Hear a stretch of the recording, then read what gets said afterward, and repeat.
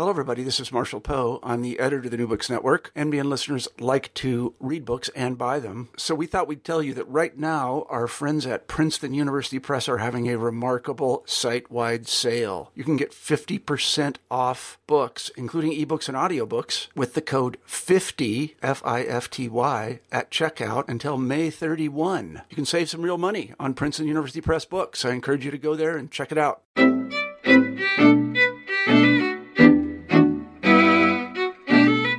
Hello, everybody, and welcome back to New Books in Jewish Studies. I'm Jason Schulman. We've got a great show for you today. My guest is Diana L. Linden, an art historian based in Claremont, California.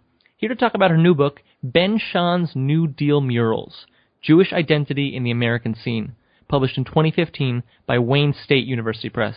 Diana, welcome to New Books in Jewish Studies. Thank you. So, Diana, it's great to have you on the show. I'm familiar with the New Deal, but what is the New Deal Arts Project, and specifically, what is the National Mural Program? Okay. During the 1930s, you know that the New Deal, FDR, and the government decided that we needed to put everyone back, we needed to put people back to work. And so projects were put together to build schools, post offices, our infrastructure, and inspired by the Mexican mural movement of Diego Rivera, Jose Clemente Orozco, and others, they decided that artists had a lot to offer society as well, and that artists could be put to work making murals for post offices, for schools, for community centers. There were also artists' workshops, easel paintings, but I think of all the programs that were done under the New Deal Arts Projects, it's the murals that people know the best, and it's the murals where Ben Shah worked. Great. So who was Ben Shah? Ben Shah was a Lithuanian-born immigrant, born in 1898, came over in 1906 at age 8. He was a New York City Jewish immigrant, secular Jew, leftist. He became famous for his images protesting the execution of Sacco and Vanzetti. He was very political, very much on the left, very passionate. He was what we called a realist artist in that he painted figurative works, the human body, the human emotions, the human scene, and he wanted his paintings to stir people into political action. He was really fortunate in that he was an assistant to the great Mexican muralist Diego Rivera on murals for Rockefeller Center that were commissioned by Nelson Rockefeller. And you're in New York and you've never seen them because Rockefeller had them destroyed because Diego included the head of Lenin in the paintings that were going to be in Rockefeller Center. But because of working for Rivera, Ben Shah was one of the few New Deal artists who knew the art of fresco as it went back to the Italian Renaissance. He made murals, he made paintings, he was a photographer. In the 50s, he made mosaics for synagogues. He was a printmaker, a poster maker, and an easel painter throughout his life. He died in 1968 and was working right up to the end.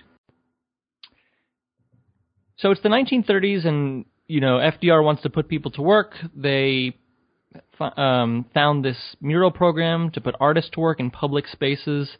How did a Lithuanian-born, leftist, immigrant Jewish guy, I assume from New York, who grew up in New York, become so involved? He wasn't the exception at this time. In the 1930s New Deal art programs were a great equalizer. We see more artists of color, more women artists, more immigrant artists.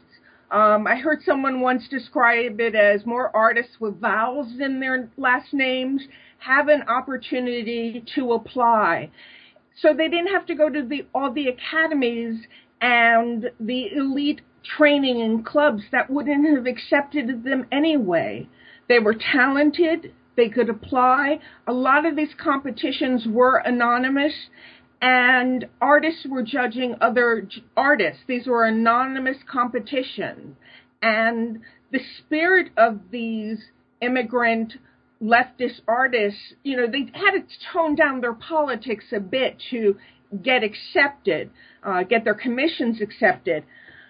But they were in the spirit of the times. They were pro-labor. They were pro the working person. They were pro the American spirit. And so they really were capturing the time and were able to have opportunities that, were it not for the New Deal, they wouldn't have had.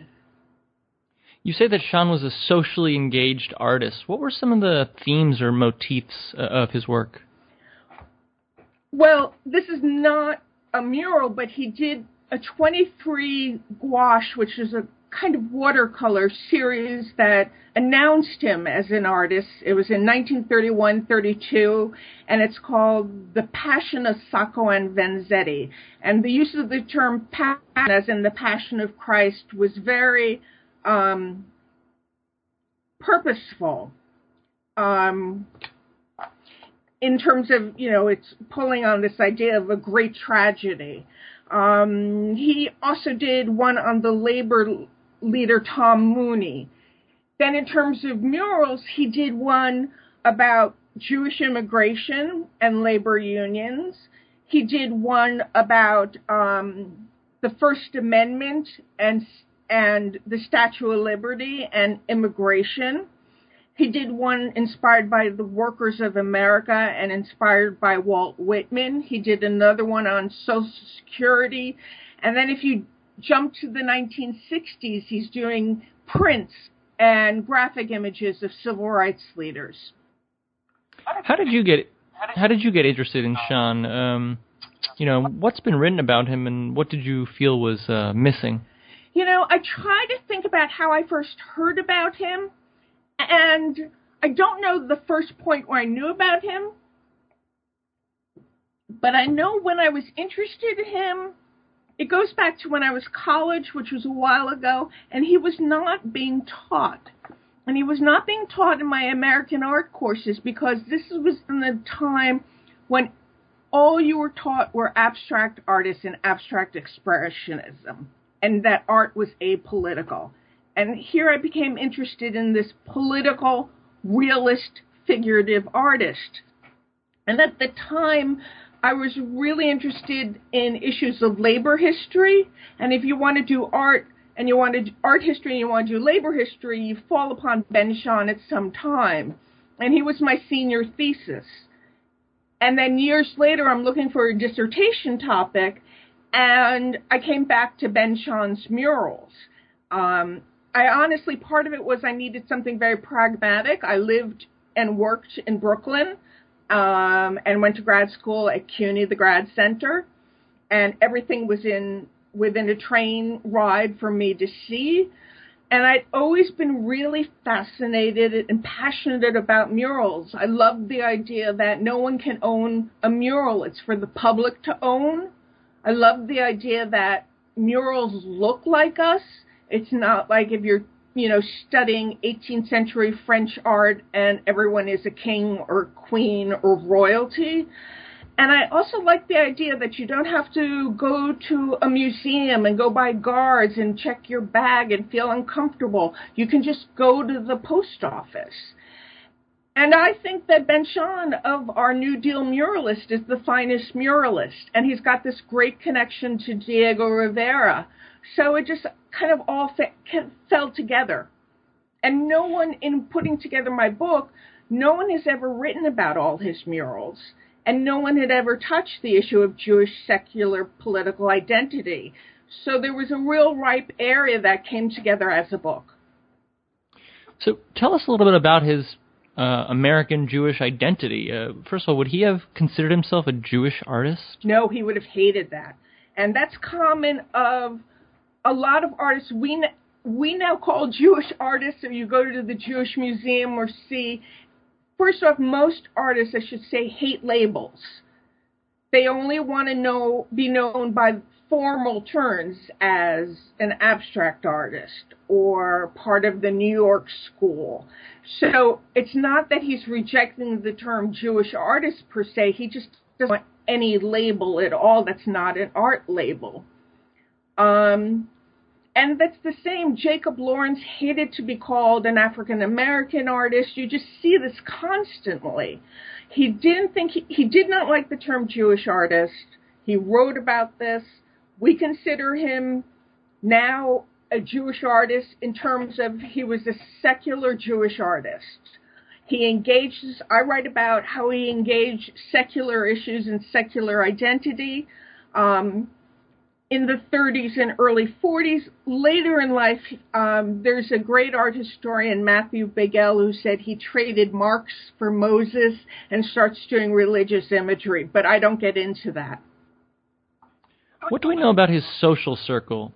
You mentioned Diego Rivera. He traveled through Italy in the 1920s. How did the people that he met and the associated with sort of impact his work? I think the travels in Italy were so important to him, being exposed to not necessarily living artists, but the work of artists, Italian Renaissance like Giotto, the great Italian masters. He was friends with the Sawyer brothers, with Jacob Lawrence, who did the Great Migration of the Negro series. He associated with like-minded political leftist artists, Jewish and non-Jewish. So let's talk about Chapter 1, New York and the Great Depression. How did the Great Depression impact the type of art that was called for, that people, felt resonated with them? Okay. It hit Ben-Shahn profoundly. It's as if the circumstances that I don't want to say he benefited, that's the wrong term, but he was the right artist for that really tragic time, because he was extremely human-oriented, empathetic, and socially concerned. And so he's going out first with a camera, and then later he's making prints and he's making these murals and easel paintings. And he's showing scenes of destitution on the Lower East Side and throughout Harlem in photographs. And he's showing bread lines. And he's painting murals that are imploring for Social Security. I've read a lot of interviews with artists who worked in the 1930s, and the enormity of the tragedy and the anger at the government, and the sense that through the left, the time was going to change and the world was going to change, and the artists were central to this change. They had an incredible sense of a mission. And prior to that, art was only for the elite. Art was for the church or for the state or for the kings and queens. And artists were a select few, and they were set aside by society. And now artists had a part in greater society. And they didn't consider themselves, off in their studios. They considered themselves workers. And in fact, artists unionized. There was something called the Artists Union. And they saw themselves as militant art workers. The book has a lot of colorful images, and obviously we can't see them on a podcast, but I hope people will check it out so that they can see what we're talking about. But maybe you can help us understand, describe to us the untitled fresco for the New Jersey homesteads. What was it? What did Shahn envision? And what did it look like? I'm very glad, of course, as an art historian, you're mentioning the images. In fact, there's over 60 color images. Majority of the images of the murals have never been reproduced before, or they've never been shown in color, so it's a real visual treat. The New Jersey mural is perhaps his finest mural. It's horizontal. It's 48 feet wide, 12 feet high. It's monumental. It is divided in 3 sections, and he subdivided into 3 sections, which were kind of before the present and the future, but he also talked about it as immigration and unionization and the future. And he envisioned people arriving at Ellis Island as groups of immigrants, being organized and unionized, and then becoming better workers, being benefited by the New Deal, living in New Deal housing cooperatives. And Roosevelt, New Jersey was a New Deal housing cooperative, and Ben Shahn lived there with his second family. Maybe you can tell us a little bit about how Shahn viewed the mural as a secularization of the Passover story. Is that right? Yeah, well, if you buy my theory, what this story is, I mean, we talk about the Great Exodus and the Second Great Exodus, or the mass immigration of Jews from 1880 to 1924, when the U.S. put in the Johnson-Reed Act, which stopped pretty much immigration to the U.S. So he's taking these characters, and instead of Jews going through the desert, we have Jews coming over from Ellis Island. And this movement, as if seeking freedom, which is what Jews were seeking here in America. And Shahn works with his works, when you start looking at other New Deal muralists, and there are a lot of bad New Deal murals, he works with an aesthetic of montage. He breaks up these murals. He's got time changes. It doesn't go chronologically. It'll go 1933 to 1927, back to 19th century. So that there's sense of movement and change, which is kind of the sense of a diaspora culture. And I think that it mimics the idea of passage to freedom and the whole idea of the Passover story. And so what happened with the homesteads? It didn't end up being sort of a happy ending to the story, right? No, it wasn't. I guess I should say the Jersey Homesteads was this social experiment funded by the U.S. government to house socialist Jewish garment workers who were unemployed because of the Great Depression. It was all the buildings were Bauhaus influenced. The architect was a then unknown, now celebrate Louis Kahn. And it was to have factories and farms. And it was that they would be totally self-sufficient. And it was a total failure because these were garment workers. They did not know how to farm. They knew how to sew garments. But it became kind of an artist community. It's still in existence today. There's about 900 families. It's really sad. Sometimes the new people who move in just want it to look like an everyday suburb, so they do things like put aluminum siding on top of this gorgeous Bauhaus buildings and pitched roofs with Santa Clauses on top. So they've changed the original form and function of the buildings. But you can just show up and go into what is now the school and see this incredible mural, and they're very proud of it. The next case study in the book looks at the Bronx Central Post Office. Tell us a little bit about the mural that Shahn created for that public space. This was a closed competition, meaning that Ben Shahn sent in his designs anonymously. There were 13 individual panels. So in the Jersey Homestead, it was this wide 48-foot expanse. These were set apart by architectural structure, so he couldn't do a continuous narrative. And he was inspired by the great poet Walt Whitman and his poem, I Hear America Singing. And he decided, in his words, Ben Shahn decided to teach those chauvinistic New Yorkers who don't know anything beyond New York what work was like. So he doesn't have any of the industries of New York City, no garment workers, and he focuses on industry, technology, and agriculture throughout the U.S. And some of this is based on photographs he took in the Midwest and in the South for the Farm Security Administration. That was another New Deal program.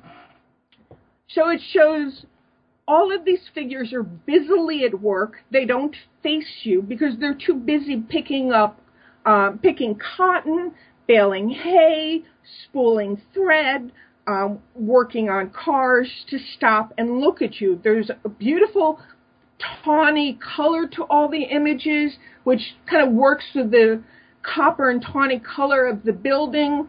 And at center is this powerful panel of Walt Whitman, who looks like a combination of Karl Marx and Moses, pointing at a blackboard with lines of his poetry written out. And it's very hard for us today to think that Walt Whitman would cause quite a stir, but the mural was almost canceled because the local Catholic archdiocese objected to the words of Whitman. They felt it was anti-Christian, anti-religion, and there was an organized letter-writing campaign to stop Sean, to stop the mural, and ultimately Sean had a hard choice, and he had to change the Whitman words. He still got Whitman up there, but he had to alter his original meaning.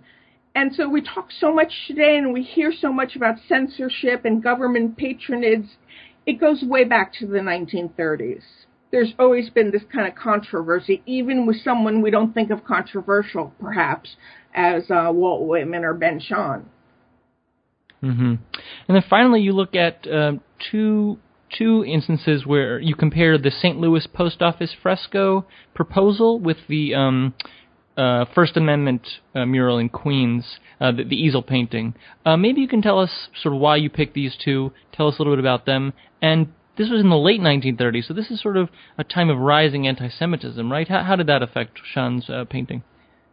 Well, there are there are touches of his awareness of rising anti-Semitism in the Jersey Homesteads mural.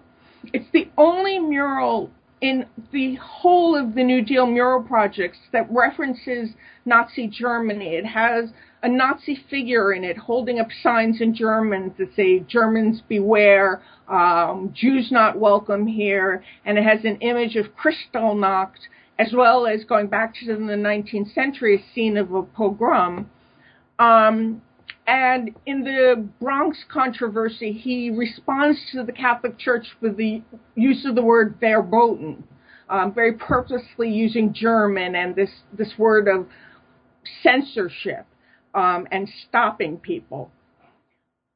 In the late 30s, so many Jews, and it was constant news in so many newspapers, Deborah Lipschitz has documented, were writing about the rising problems, the rise of Hitler, and what was happening to Jews. And Sean was aware of this. And the city of St. Louis put out a call for a mural proposal, a competition. This was like the biggest mural competition at the time. I think it carried a fee of $28,000, which covered all your supplies and your assistance, so you don't pocket all that money. That would have been unbelievable in the Great Depression. But they asked for murals that celebrated the local post office and the delivery of the mail, which is about as boring as you can think of and also just very myopic. Now, if Ben Shahn wanted to play it safe, he would have just done the happy postman delivering his mail on his rounds. But he had an idea that something more important needed to be addressed. So there were 9 panels in this proposal, and he did sketches, and a couple of them were of scenes in Missouri and the mighty Mississippi. Then he does about 4 on the First Amendment tenets, not at all requested in the proposal, the call for ideas. And then he does these incredible 2 images, both called immigration, and they contrast within these 2 panels, people arriving in America and fleeing war. They're really two of the most charged images you see in the 1930s, and they're directly addressing what is happening in Europe and what had happened in the past to Jews in Europe as well, saying, we've been at this point before, we need immigration once again. And of course, people like Breckinridge Long and FDR's advisors are not helping the Jews. Internationally, no one is helping the Jews. And it's at this time that the SS St. Louis is going on its hopeless voyage, coming, they hope, to the United States to transfer over these stateless Jews who originally were from Germany but get turned away and are sent back to Europe and distributed throughout several European countries. What I argue is that Ben-Shahn is not literally saying this is my response to the exact SS St. Louis, but it's his response to the lack of opportunity, the lack of immigration, the rise of Hitler. And what he does is he takes those 9 panels. He was refused the competition. He was told by officials that his work, this is kind of political speak or government jargon, it contained too many political distractions, and that wouldn't work in the Midwest. He was invited to condense his mural and present it for a post office in Queens, New York. He gets rid of the exact scenes of immigration. He condenses all the tenets of the First Amendment, and at the center he has the torch in the hand of the Statue of Liberty, of course, the symbol of immigration and of freedom. And even with that, he has to fight against officials because he writes out the words of the First Amendment, and officials think that that's too didactic, that's too wordy, and Shahn responds with, I don't care. We have to know the importance of the First Amendment. We have to be taught and reminded how important it is to vote because the world is becoming so dangerous right now. Well, Diana, we've taken up a lot of your time, so any parting thoughts you'd like to share, and what are you working on next? Oh, my goodness. I have just a couple of articles coming out. One on the artist Chaim Gross that'll be coming out in Antiques magazine. A couple of articles. I said I'm an art historian of American art, so I have things. I don't just work on Jewish artists. I have a couple unrelated articles coming out and promoting the book. Great. Well, it sounds like a lot of fun. I want to thank you for being on the show today. The book is Ben-Shahn's New Deal Murals, Jewish Identity in the American Scene, published in 2015 by Wayne State University Press. The author is Diana L. Linden. Thank you for listening, and check us out next time.